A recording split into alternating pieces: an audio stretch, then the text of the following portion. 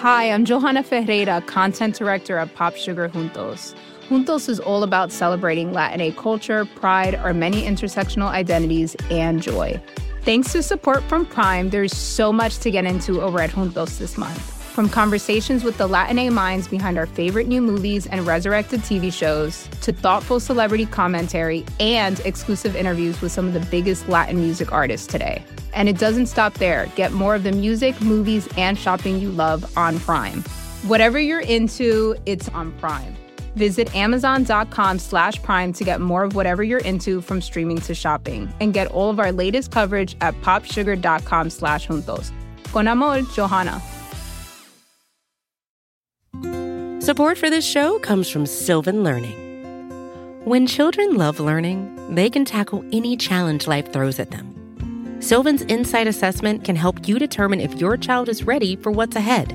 It can also identify gaps in learning and point out areas that could be of concern for your child so they can tackle what's to come. And right now, it's the best price of the year at $29. Go to sylvan29.com to learn more and get your child's assessment for only $29. That's SYLVAN 29.com.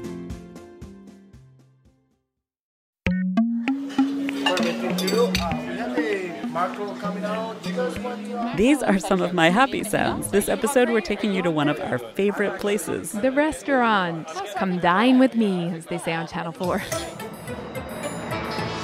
Nikki, nobody outside of the UK knows what that show is. Missing out. But anyway, we are indeed dining out this episode.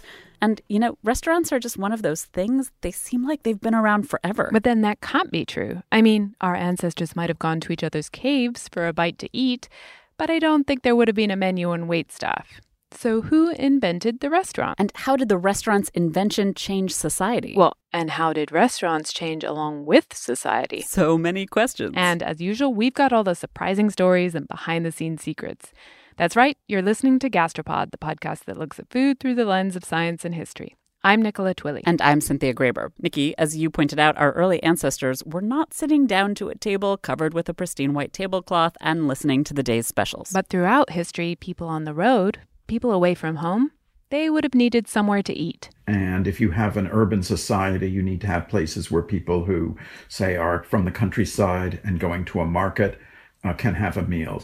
So there always have been taverns, inns, takeout places. That's Paul Friedman. He's a medieval historian at Yale and the author of a new book, 10 Restaurants That Changed America. But it wasn't just travelers who needed a place to eat. In medieval European cities, a lot of people didn't have kitchens, and these city dwellers might have gone to food stalls to pick up a snack or a loaf of bread. Rebecca Spang wrote a book called The Invention of the Restaurant, and she says these kitchenless medieval city dwellers, at least embarrassed, they might have gone out for a sit-down meal. We still see signs in France today for a traiteur who sells prepared foods, sort of like a caterer for takeout. These traiteurs or caterers in the 17th and 18th century also hosted meals on their own premises at specific times. So 1 o'clock in the afternoon for dinner. But Paul's point is, none of these food stalls or inns or traiteurs, none of them are really the same thing as a restaurant. What a restaurant is that's different from those kinds of age-old establishments is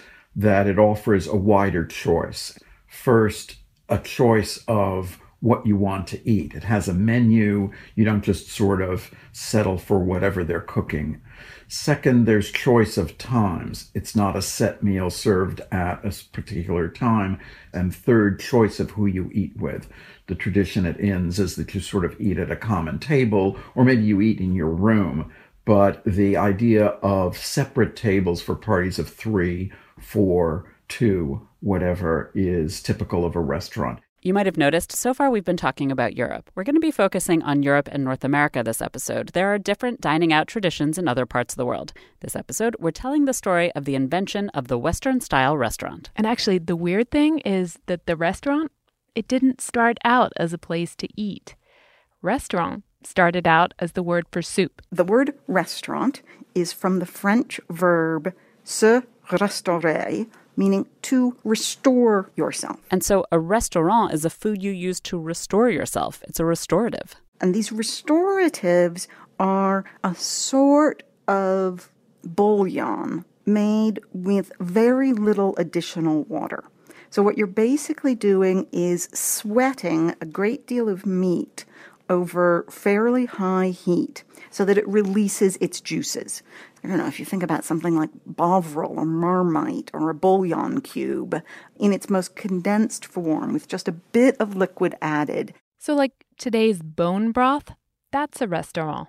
Or a mug of Bovril when you're feeling sick, same idea. I don't know what Bovril is. Like you haven't lived, Cynthia. Okay. Bovril is a salty, umami-ish, meaty paste that you put on buttered toast mostly. And then you can have a mug of it dissolved in boiling water when you're feeling poorly. It's what makes Britain strong. I think I'll stick with Marmite. That's the vegetarian version. But anyway, back to our original restorative, or restaurant. How does it transform from a soup to a place? Meet Matarin Rose de Chantoiseau, an entrepreneur in 1760s Paris. Rose de Chantoiseau attempted a great many different startup ventures.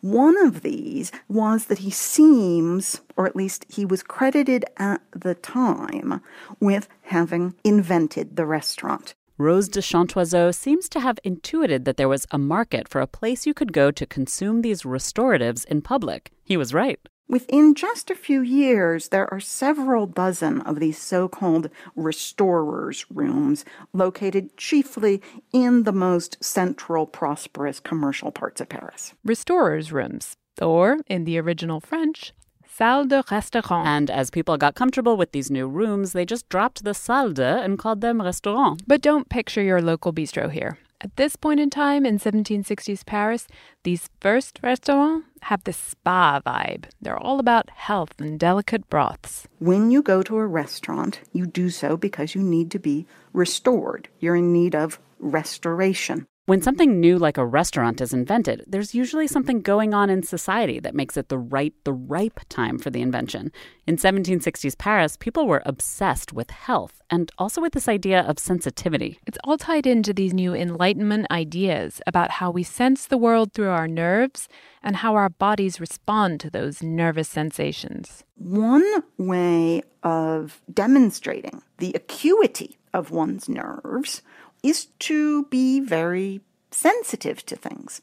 These restaurants started off serving just those restorative drinks, those meaty broths, but they soon added to their menu. Of course, all these dishes had to be very light for their very sensitive guests. They might be sensitive to different things. So from the beginning, restaurateurs had to offer a variety of bouillons and the soft-boiled eggs, the rice pudding, the pasta with a little bit of butter and parmesan to address the various sorts of sensitivities that their clientele might manifest. The belief at the time was that if a sensitive person, the kind of person who could see beauty and truth in the world, if that sensitive, refined individual ate, God forbid, a steak or a big hunk of ham, it would overwhelm their system. That food is going to sit in your stomach. It's not going to be properly digested. It's going to give off gases. These vapors will rise to your head.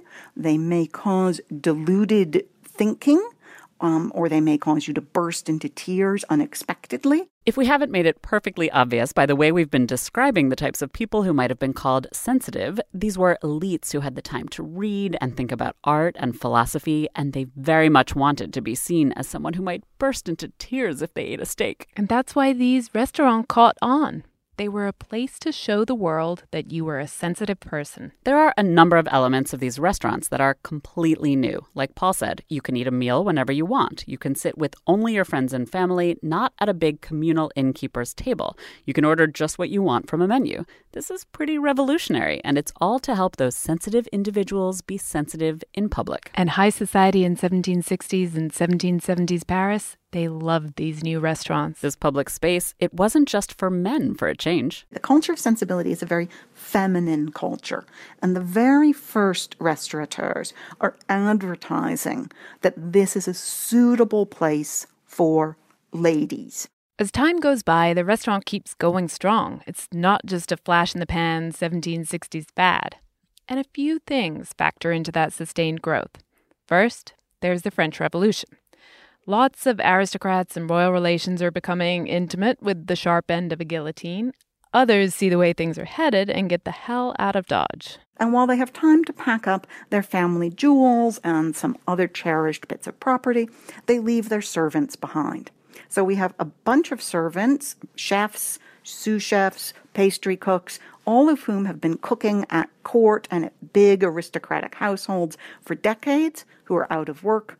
And what do? They open restaurants. And then something else happens. After the French Revolution, the economy wasn't so awesome, but that made France a fantastic, inexpensive tourist destination. So after 1815, when British and to some extent North American travelers flock to France because it's cheap at that point, and also because they're just curious to see all the changes that have been wrought by the Revolution and the Napoleonic era, one of the changes they see is restaurants, which they find remarkable. These restaurant places, they just don't exist in London or Philadelphia or Boston. And tourists love them. It's like a fun thing to do when in Paris. By this point, restaurants have started expanding their menus, too. So you're going to go out to have your bouillon, and maybe, in fact, its effects are so miraculous that you do feel quite a bit restored. And you think that, well, maybe you could eat, a couple of ounces of salmon, or maybe some asparagus. And before you know it, you have a full menu. And suddenly, restaurants are a little bit more like the places we know and love today, rather than being special broth-drinking environments for the sensitive. Okay, so now Paris has restaurants that we'd probably recognize as restaurants.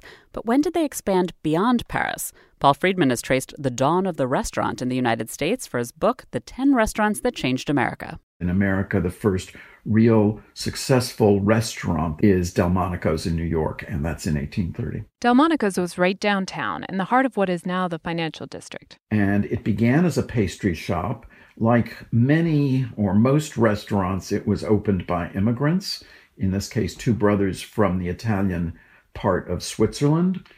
Nevertheless, although they were from Switzerland and although they were, if you like, ethnically Italian, the restaurant was French. So how does a pastry shop run by two Swiss become a restaurant, and why? I guess they decided the time was ripe to open a restaurant whose model was that of Paris. New York was rich enough, sophisticated enough, had enough people who would be willing to try this relatively new experience, and they were right in their guess. The food at Delmonico's was an interesting mix. On the one hand, given the French origin of the whole concept of a restaurant, it's not surprising that the menu was pretty much in that same model of high-end French cuisine. But on the other hand, they didn't really have much of a choice about where they got their food because there wasn't long-distance refrigerated shipping.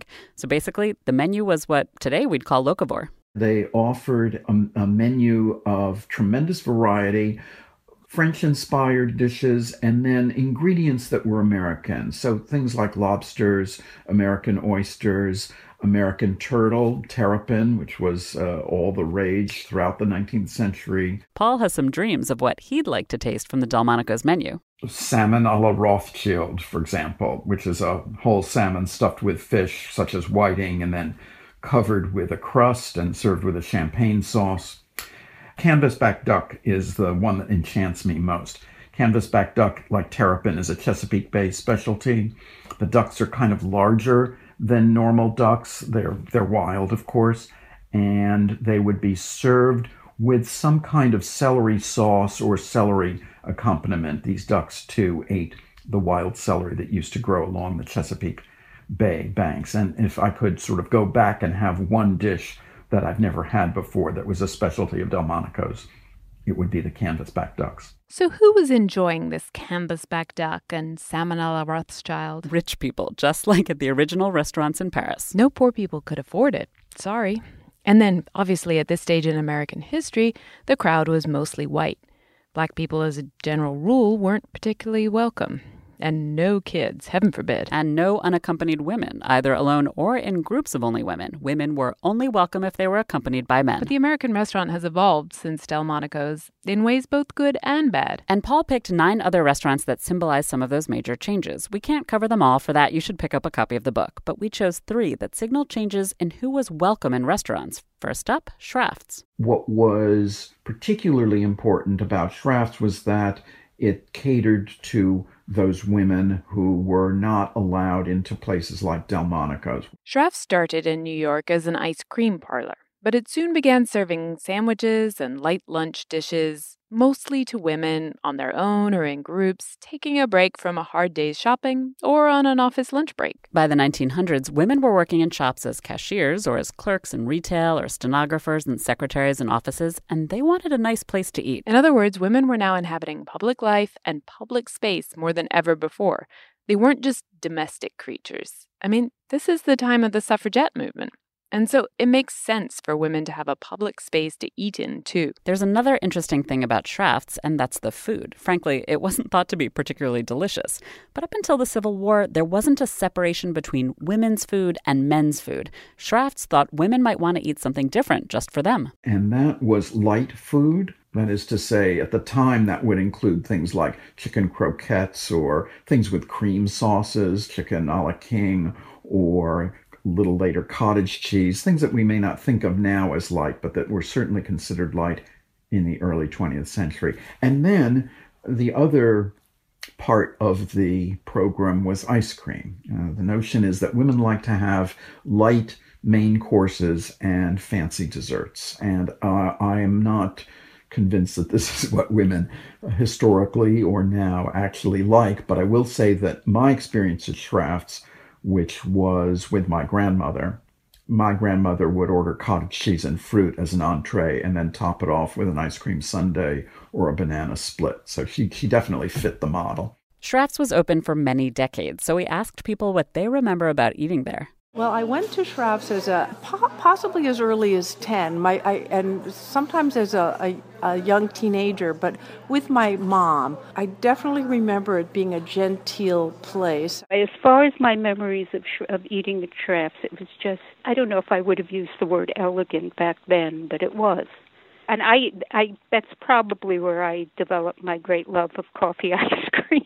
The thing is, ice cream and elegant tablecloths aside, Schrafft's might have been revolutionary in the 1900s, but by the 1960s, the women's movement had moved on. Paul said his mom, she had a PhD and she worked outside the home. She would not be caught dead in Schrafft's. Because it was for people like my grandmother, and my grandmother didn't work. My grandmother loved shopping. My grandmother loved playing cards, watching soap operas on TV, all things that my mother loved her mother, but she certainly didn't see her as a model. Schrafft's may have been undone by the women's movement of the 60s, but there is no doubt it was revolutionary for women in its day. But really, when we say women, we mean mostly white women. At the start of the 20th century, there are still a lot of people in the U.S. who don't have a place where they're truly welcomed, a place where the food and the decor is somehow geared towards them. But what about African Americans? And what about kids? Kids could go to Schrafft's, like Paul did and some of our listeners did. But really, it was more of a thing where they were just tolerated if they were quiet and well-behaved. It wasn't like there was a kids' menu especially for them. So how did everyone else get their place at the table? Support for this show comes from Sylvan Learning. As a parent, you want your child to have every opportunity.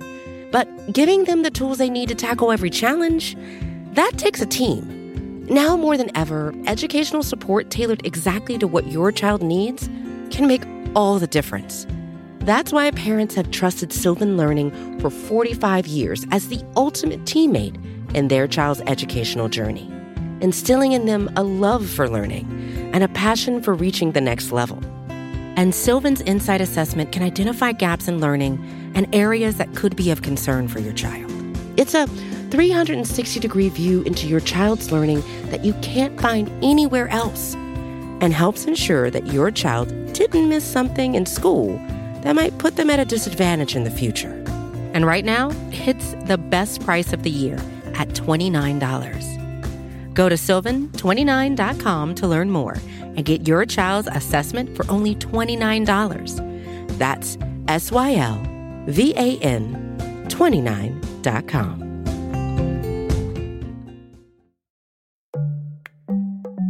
This episode of Gastropod is brought to you in part by the Delta Sky Miles Reserve American Express card. If you're listening to our show, then you already know how vital good food is to the human experience. Trying something new can be a truly transcendent experience. Years ago, I visited northern Thailand with a friend. We ate such amazing local food there. So when the hotel where we were staying offered, quote, Western breakfast, or what they called Thai breakfast, I thought, sure, Thai breakfast.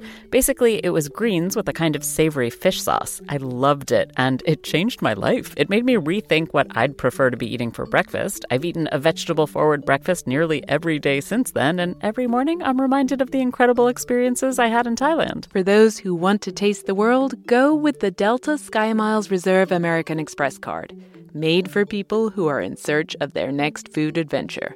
If you travel, you know. Visit go.amex/reserve to learn more. Okay, it's 1960 in New York City. Schrafft's is no longer quite so cool. And there's another thing that's happening in New York. The African-American population has exploded. This is the tail end of the Great Migration from the South, so Harlem is really booming. And Sylvia opened Sylvia's. It was a restaurant among a number of restaurants that served the community, the African-American community of Harlem.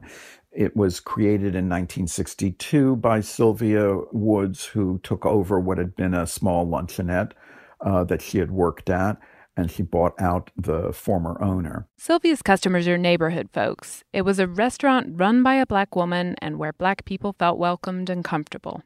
And the food Sylvia served is kind of the food she grew up with in South Carolina. Fried chicken, smothered pork chops, chicken gizzards, chicken liver, meatloaf, roast beef. So some things that we would consider to be not so much Southern, but kind of standard American food. A lot of the side dishes are very Southern, like collard greens, black-eyed peas, candied sweet potatoes. Until this point, African Americans hadn't marked their food as different. They didn't call out aspects of their dishes that made Black Southern food different from white Southern food. The previous strategy was kind of assimilation, but in the 1960s that changed. And that pride in distinctive Black Southern food, that led to a new name, soul food. To Paul, this is a turning point that Sylvia's really highlights. Soul food is an identity marker, so it comes in the 1960s as an aspect of Black cultural assertion. It's not that integration was exactly denounced or renounced, but that the identity of Black people as having a culture that was separate was emphasized. And so what had previously been called Southern food or down home was now more identified not just with a generic South, in which case it shared a lot of attributes with white food, but became the soul of Black people, the expression of their heart and of their soul through food. And Sylvia's was a hit. It became something bigger than a restaurant. It became a symbol. It expanded and became always a neighborhood place, but also a place for local politicians, African-American entertainment, and sports stars. Taylor Thompson grew up in nearby New Jersey. Sylvia's is still popular today, and Taylor remembers going as a kid a couple decades ago. The difference between Sylvia's and the restaurants in my hometown is that Sylvia's was decorated like your grandmother or your great aunt's like dining room. And, it was, like soul food, like food that you don't get at your neighborhood diner or Red Lobster. Sylvia's ended up being almost exclusively for Black people, at least at first. It wasn't on purpose. They didn't discriminate. Well, white people weren't eating at Sylvia's. The New York Magazine critic Gail Green in the 1970s visited Sylvia's, but the way she described it at the time was as if this was an almost ill-advised adventure. She said that her editor wondered whether they weren't recommending to their readers to doing something dangerous. That is to say, their presumably white readers might be tempted to go to Harlem, and wasn't that really like taking your life into your own hands? So it was off the map as far as white New Yorkers were concerned. Today, bus tours filled with white people stop off at Sylvia's in Harlem. It's a major tourist landmark and a stop on any politician's campaign trail, too. After a strong victory in the New Hampshire primary over Hillary Clinton, Bernie Sanders had breakfast this morning in Harlem at Sylvia's Soul Food restaurant with Reverend Al Sharpton. So Schrafft's welcomed women. Sylvia's highlighted soul food and welcomed African Americans and later tourists to eat in Harlem.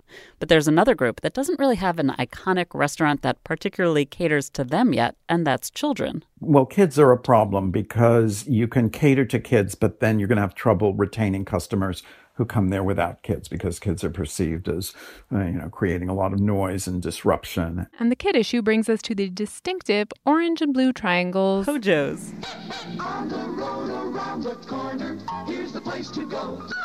The orange roof of Howard Johnson's. Howard Johnson's was, to use a term that only later came into existence, family-friendly and designed to be family-friendly.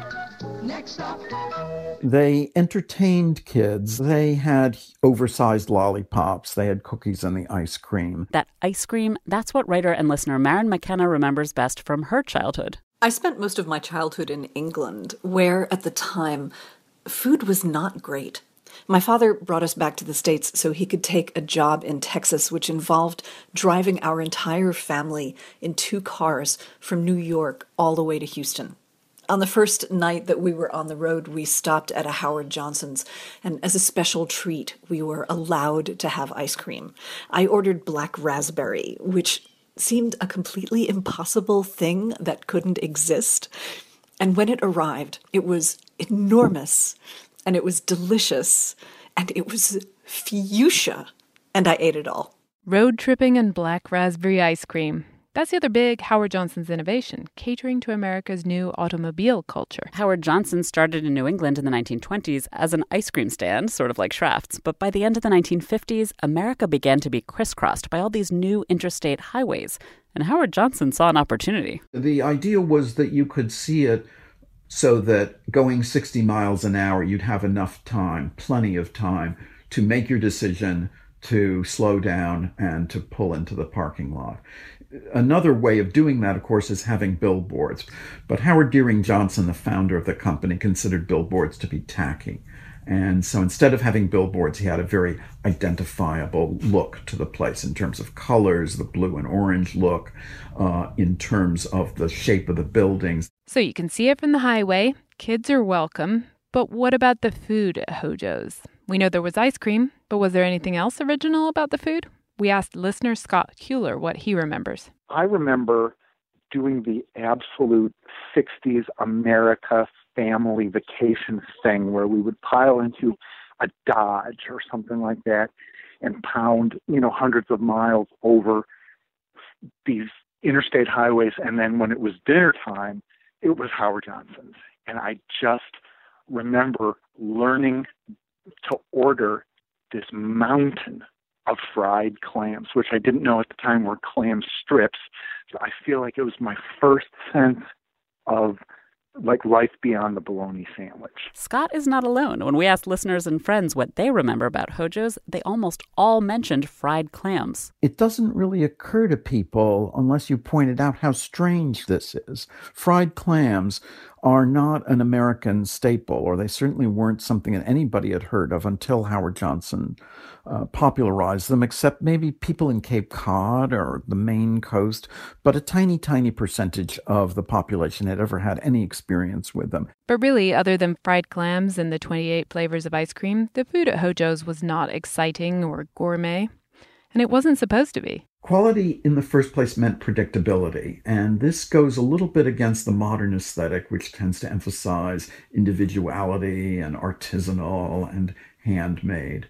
In the period, really most of the 20th century, the last thing the American consumer wanted was something that was handmade or artisanal or unpredictable. They associated such things with germs or uncleanliness or, gristle in the meat, or who knows what you're going to get if you just stop at some random place.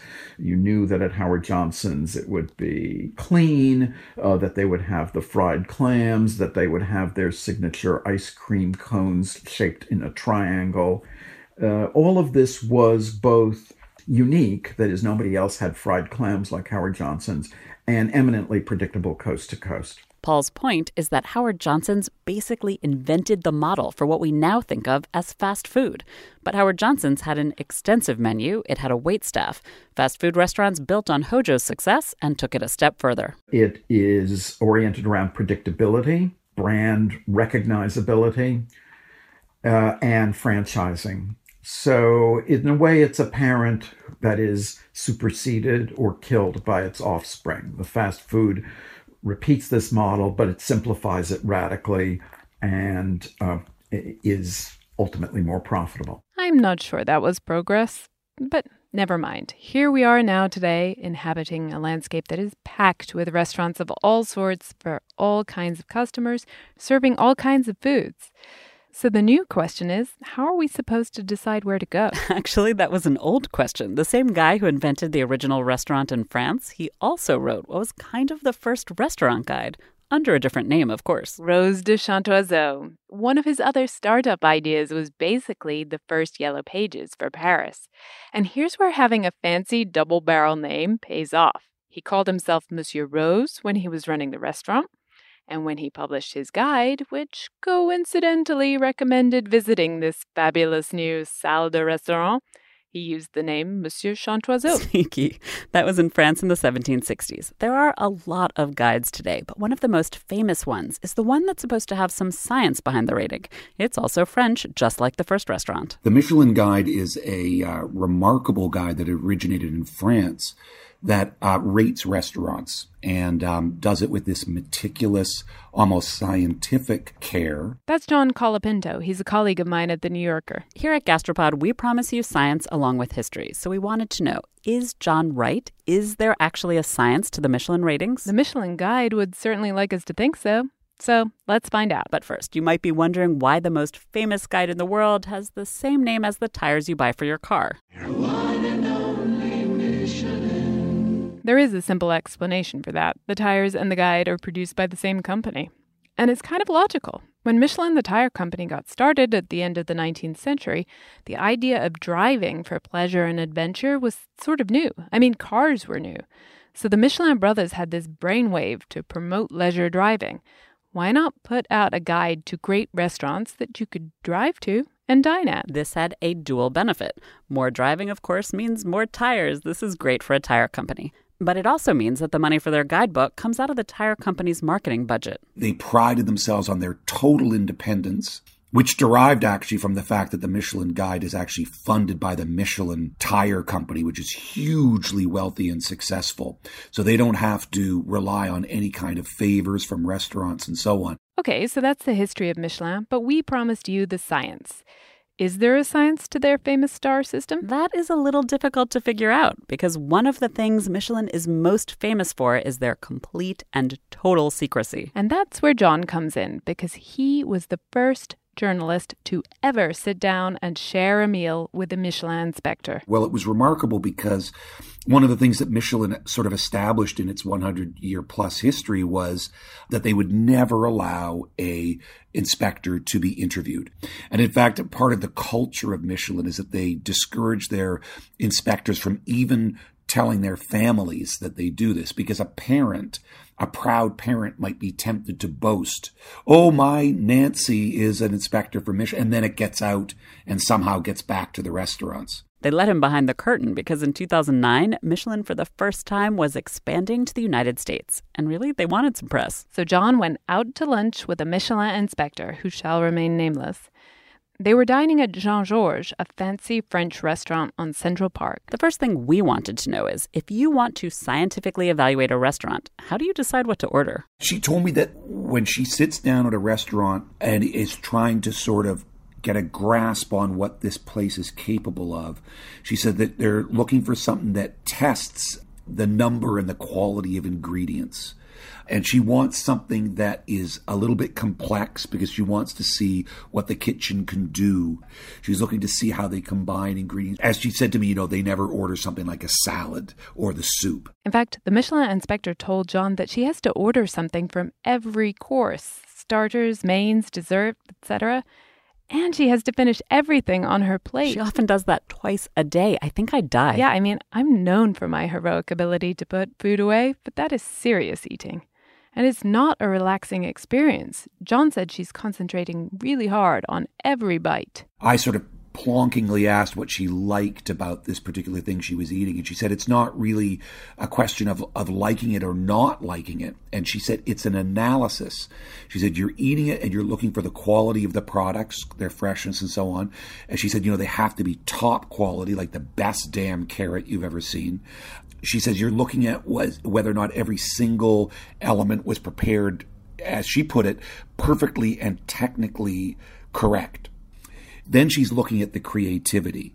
Was the balance of ingredients working? Was there a good and interesting texture? Did everything come together in a way that was pleasing? Did one ingredient overpower another one? So then, after she's eaten everything and she's thought hard, and by the way, she isn't taking any notes because she's undercover, she goes home and she writes it all up. I think she said it could take her 4 hours to fill in the chart for a place like Jean-Georges. These charts have all the inspector's assessments of the quality of the ingredients, the technical perfection of the cooking, the creativity, the balance of flavors, everything to do with assessing the food. And that goes into a restaurant's star rating. Restaurants that make it into the guide can either get a no-star mention all the way up to 3 stars for the food. Michelin recognizes that eating out isn't just about the food. There's a whole experience going on. So they have their inspectors evaluate the waitstaff and the ambiance and the furnishings. Overall, how great do you feel eating there? That goes into this knife and fork symbol. They call it couvert. And obviously, that's more subjective.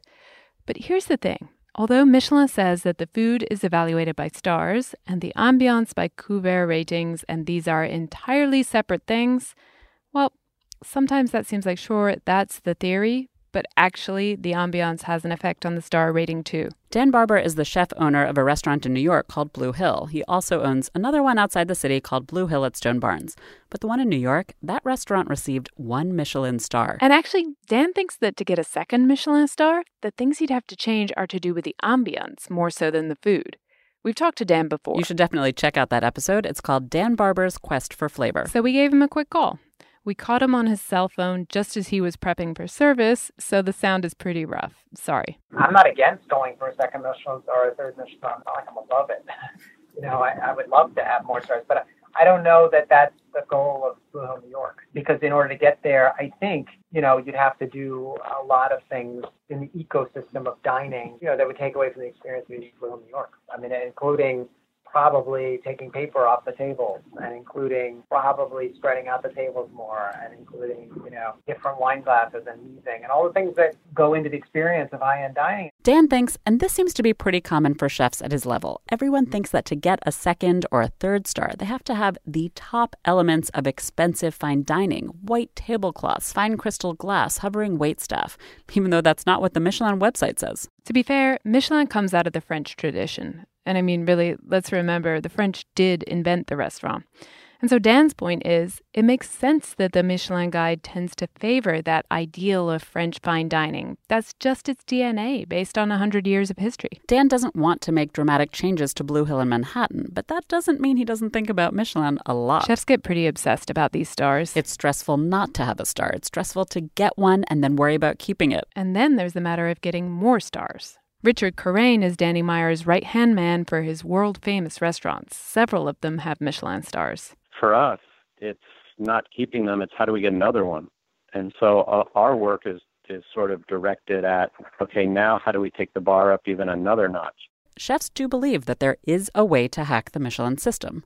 Like Dan said, he thinks he'd have to put cloth tablecloths on instead of paper, and change up the wine glasses, and have fewer tables to get another star. John agrees that chefs tie themselves into knots trying to second-guess Michelin. And it's obsessive what these poor guys go through to get the 3 stars. So, Nikki, what do you think? Is there a science to the Michelin stars? I think in as far as there is a really rigorous process and a template for evaluating the food, the way John described, sure.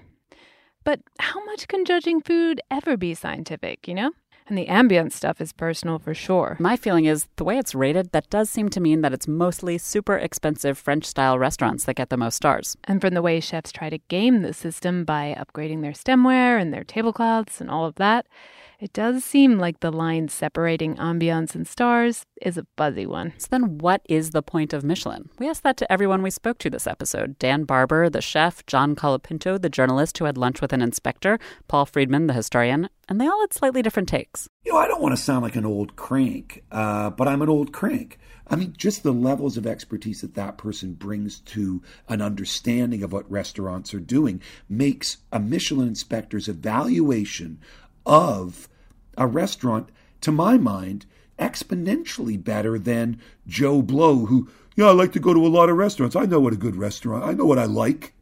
I'm sorry, I really think they bring something to the table. Crank or no, John is a full-on fan. He trusts the Michelin formula. Dan? Well, Dan's a full-on fan too, but he does see an issue with Michelin's bias towards haute cuisine. So I have problems with the democracy of the Michelin thing. I also see the point of something that has backbone.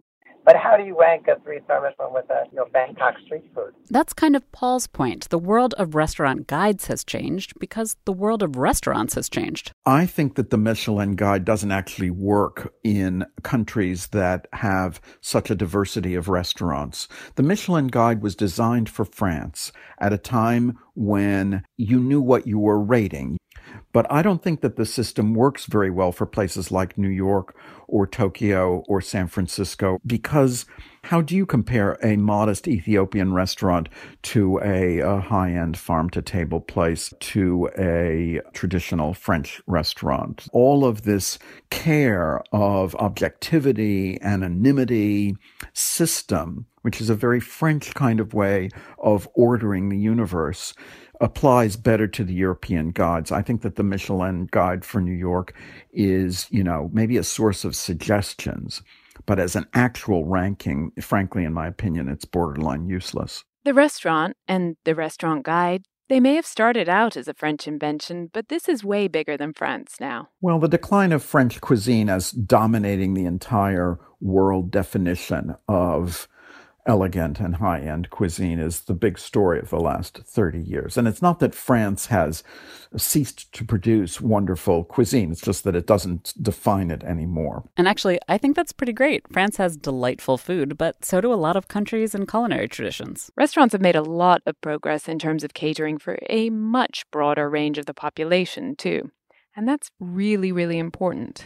But not everything in the world of restaurants has improved in the past century and a half. I mean, just think back to the Delmonico's menu with its fabulous range of local wild food. Well, I think we're accustomed to thinking that we live in the best possible or best historically real world of American cuisine. Never have there been so many restaurants, never has there been so much attention to ingredients, never have there been so many chefs who are creative and celebrated.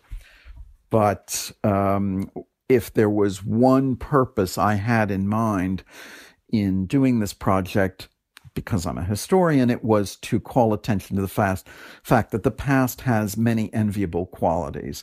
That when the planet had only 500 million people instead of 8 billion, the environment was richer and easier to exploit and offered things that we can only dream about. I'm now drooling imagining Delmonico's wild duck and wild celery. So at the time they were locavore because they had to be. Now locavore is making a comeback because it's what diners actually want. We're circling back to the origins of our restaurants. According to Rebecca, that's not the only way restaurants are coming full circle. How many restaurant menus indicate which dishes are vegetarian, which ones are low carb, which ones are gluten-free? There are so many different sensibilities that restaurant patrons today feel and consider to be legitimate medical conditions, and they probably are. So I do think that people's attentiveness to their individual medicalized sensibilities is something that has much in common with the culture in which restaurants were invented in the first place. Since it was invented 250 years ago, the restaurant has made great strides. You have restaurants for all sorts of people, run by all sorts of people, and catering to all levels of income and all kinds of different tastes. Which is awesome. But of course, this isn't restaurant utopia here. There are still all sorts of problems at restaurants, too. The pay, the whole system of tipping, the divide between the kitchen staff and the wait staff, the working conditions. These are all issues that, trust us, we are going to come back to these in future episodes. And that's really why restaurants matter. Because the restaurant as a public space, it ends up reflecting a lot of where we're at as a society. Thanks to Paul Friedman, author of 10 Restaurants That Changed America, and Rebecca Spang, author of The Invention of the Restaurant. Thanks also to John Colapinto at The New Yorker, to Chef Dan Barber of Blue Hill in New York and Blue Hill at Stone Barns, and Richard Corain of the Union Square Hospitality Group. Thanks to our friends and listeners for sharing their restaurant remembrances with us. We'll be back in 2 weeks with an episode all about chocolate. I cannot wait.